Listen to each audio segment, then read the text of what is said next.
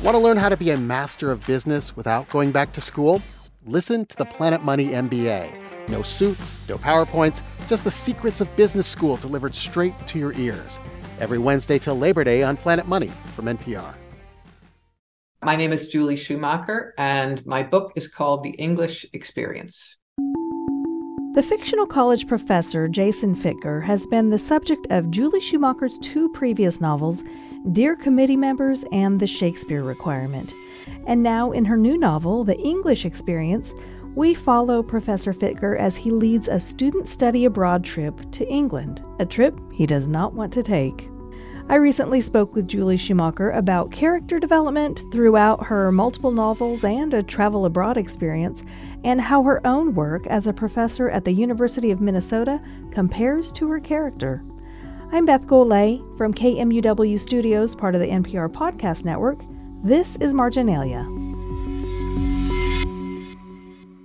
So can you give our listeners an overview of the English experience and perhaps an introduction to Jay Fitger? Sure. This book, The English Experience, is the third in a trilogy of academic satires. I never began the first of the three, Dear Committee Members, with the idea that it would become a trilogy, but that's where it landed. That's where it's ending up. My main character in all three books is called Jason Fitger. He is a professor of English at Payne, P-A-Y-N-E University, somewhere in the Midwest. And in this most recent volume, he has been tasked with taking a group of undergraduates to England, to London mostly. And London is not a place, England is not a place that he enjoys. He has lousy memories of having been there years ago with his then wife, Janet, and he remembers of that trip not much more than the fact that it was raining and that they had some poorly timed sex in a hotel room. So he's not eager to get going on this trip, but the provost at Payne University has basically strong-armed him into it, telling him that his department may never see any support from her office unless he agrees to go. This is a trip at the last minute because someone who was supposed to lead the group abroad canceled. So he's got to leave within about 2 weeks' notice of getting this assignment. And the students that he brings with him are an eccentric or unusual bunch. So like the first two books in the story of Professor Fitger, the English Experience uses humor to capture some telling truths about higher education. Dear Committee Members gave us a collection of bureaucratic paperwork. The Shakespeare Requirement showed us the circus that is an administrative demand for the department's statement of vision. And now your new book explores a chaotic and poorly managed study abroad experience. And some readers may find this all to be exaggerated satire, but we live in a time where West Virginia's university administration just proposed cutting of all of its foreign language departments and replacing them with an app. Oh. So do you think the story of Jay Fitger has a place in our culture's debate about higher education, and why is now a good time for the English Experience? I do think it has a place. It's clearly a work of fiction. It is exaggerated, as you say. My own students are not as hapless and eccentric as the students in the novel, and Fitger, I hope, is not me. But the things that he stands for are things that I feel very strongly about. Education in the arts and humanities at a time when education is being cut, students are in debt. Arts education is particularly in danger, not just at the university level, but in K through 12, music programs, the first to be cut, language programs, the first to be cut. Any kind of arts instruction becomes a sort of a thing that people find to be a luxury rather than something that I think everyone in the world deserves to have and needs. So I like to use Fitger as a way of saying, these things really matter. This is an absurd sort of incarnation of the things that I care about, but there they are. He's championing them in a way that I don't always feel quite empowered to do myself. So when we first meet Jay Fitger, it's in Dear Committee Members, and we learn about him entirely through the many letters of recommendation he writes. And in this novel, he struggles to write just one such letter. What are some of the ways in which you see Fitger growing or changing as a character, even though he may not recognize it? Yeah, that's interesting. There are a couple of early reviews that talked about the change in Fitger over time, over these three books. And I read those and I think, well, that's interesting. I hadn't necessarily thought about it that way. The core of him remains, I think. And over each of the novels, I think he begins as more of a curmudgeon than he probably ends up to be. Things soften him over time. His default is curmudgeon. But he in this instance, in the English experience in London, he's thrown into a situation that he really does not want to be in. He objects to it. And when the students end up spending time with him, writing essays that he requires them to write, he begins to see them as people and not as some burden that has been thrust on him. I think that's something that is common to a lot of people, myself included, in various circumstances. You think, oh, I don't want to do this thing that I have been told I need to do. But once you do it, you think, actually, that was important. That mattered to me. It's a good thing I was here. You know, you described the students as hapless, and in one of my questions, I'm describing Jay as hapless because in Dear Committee Members, he does seem hapless, like accidentally emailing the entire staff, a very private subject. And then in the English experience, he still does seem a bit hapless. You know, I'm thinking of the screwdriver or what happens at the Roman baths. But he does seem to he seems as though he genuinely cares for his students. And I didn't know if this was entirely dependent on perspective, because before we were only in his head, but now is it because we're just seeing it from the outside, or do you think he has evolved? Well, I think in Dear Committee Members, I focused almost entirely in the letters that he's writing on his relationships with other faculty. He is writing letters for his students, but you don't see him directly interact with them. They are off stage. So it's very much a Fitger-focused novel. The second one, The Shakespeare Requirement, focuses more on, again, faculty and administration in higher ed. There's one student that Fitger becomes very fond of. In the English experience, I wanted to move much more toward that student-centeredness. I mean, so much of what we do in higher ed involves students. And I hadn't really dealt with them very extensively in the first two books. So I thought, okay, time to turn to their point of view. Also, I had been teaching, I devised a travel writing class at the University of Minnesota where I teach, and I've been taking undergrads to Spain for the past few years over spring break. And every time I would get to the airport and meet my group of students, I would think, oh man, what would Jason Fitger think of this? It was irresistible. I just ended up in his head once again, even though I hadn't intended to write, again, 3 books about this same person. You know, even though your books are satirical, you do not shy away from heavy topics. I found myself tearing up with every one of your books so far. So is it difficult to juggle the two extremes, or does humor help with the serious? I think humor definitely helps with the seriousness. And, you know, when you think of, oh, it's a comic novel, a lot of times you imagine, oh, it's a comic book. It's just something that a person would entirely laugh about. But even if you go hear, let's say, stand-up comics, some of them deal with painful, difficult material. They might talk about their marriages, their breakups, struggles that they have had, and they poke fun at them. And in the same way, I see humor and difficulty and stress, loss, you know, all the things that are challenges in our lives, they're all intertwined. I don't think you can have humor without dealing with real life issues. When I won the Thurber Prize for Dear Committee Members, I remember thinking, I think it's kind of a sad book. To me, it's a book with a real sadness in it, a disappointment for Fitger and great sadness for one of his students. In each of these books, yeah, there are difficulties. Higher ed is full of stress for the people who work in it and the students who pass through it. It's a pressure cooker environment often. So to simply write silliness without weight, I thought was not remotely possible. One of the most interesting aspects of Jay as a character is his complicated relationship with his ex-wife, Janet. Talk to me about Janet's role in the English experience and why she remains such a central character, even though Jay is an ocean away. Yeah, I find her to be a really durable force to withstand Fitger.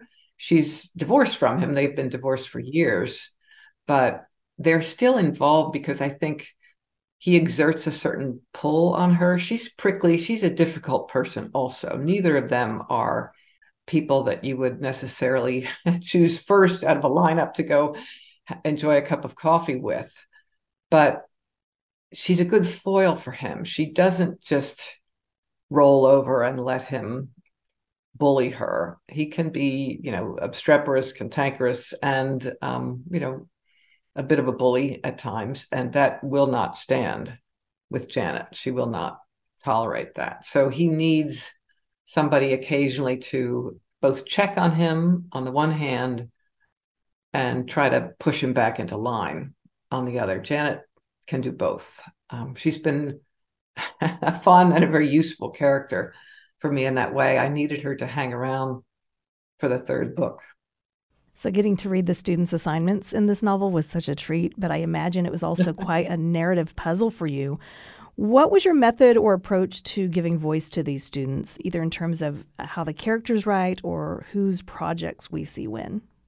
That was a puzzle. It was definitely a puzzle for me. I thought when starting this book, well, I'll just have Fitger take a group to England and their assignments will be interspersed in, and that will be kind of fun to have bits of student writing interspersed with whatever his experience during that 3-week term might be.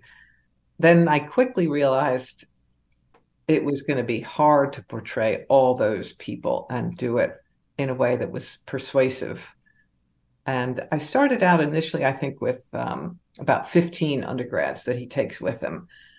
I thought, maybe a few months in, this is too many people. I was getting them confused myself. I thought, which student said this, which student did that? So I started to cut back on their numbers. I turned 2 of them into identical twins to sort of simplify and reduce the number. One of the students also tends to just take off for various places in Europe on his own without any permission or leave. And that allowed me again to have a character who was accounted for among the numbers that he would plausibly take with him, but I didn't have to portray that person, DB. It's still, though, even with, I ended up with 11 undergrads, 10 if you count DB, who's always off in Europe, and 9 if you count the identical twins. That's kind of as 1, which they seem to be at times. It still was a good number. I realized in their letters, I have to somehow portray change over time. To me, a lot of works of fiction, they need to do that. They need to portray change over time in their characters. Otherwise, you don't really have much of a plot or a sense of evolution. So from beginning by thinking, well, I just have to show what Fitger's experience is, then I realized, no, I've got all these other people and I have to show how they change over time. That's part of the issue, I think, too, with going abroad as an undergraduate. It's supposed to be an experience that changes you. I had traveled abroad myself as an undergrad, and it was wonderful. It was eye-opening in all the best ways that can exist for a person at 19 years old or so. But I needed to demonstrate that in this book, and that was definitely a puzzle. It took me a while. I had charts and graphs and arrows and color-coded sheets of paper for the students to sort them out in my head. Well, the students' work really does show us that perhaps Payne University should have made its study abroad title plural rather than one English experience. We see many experiences. And each of these students, with the exception of DB, they seem to need this study abroad trip in some way. So you've already touched on why it was important for us to see it from their perspective, but how do you think that helped Jay Fitger to see their growth?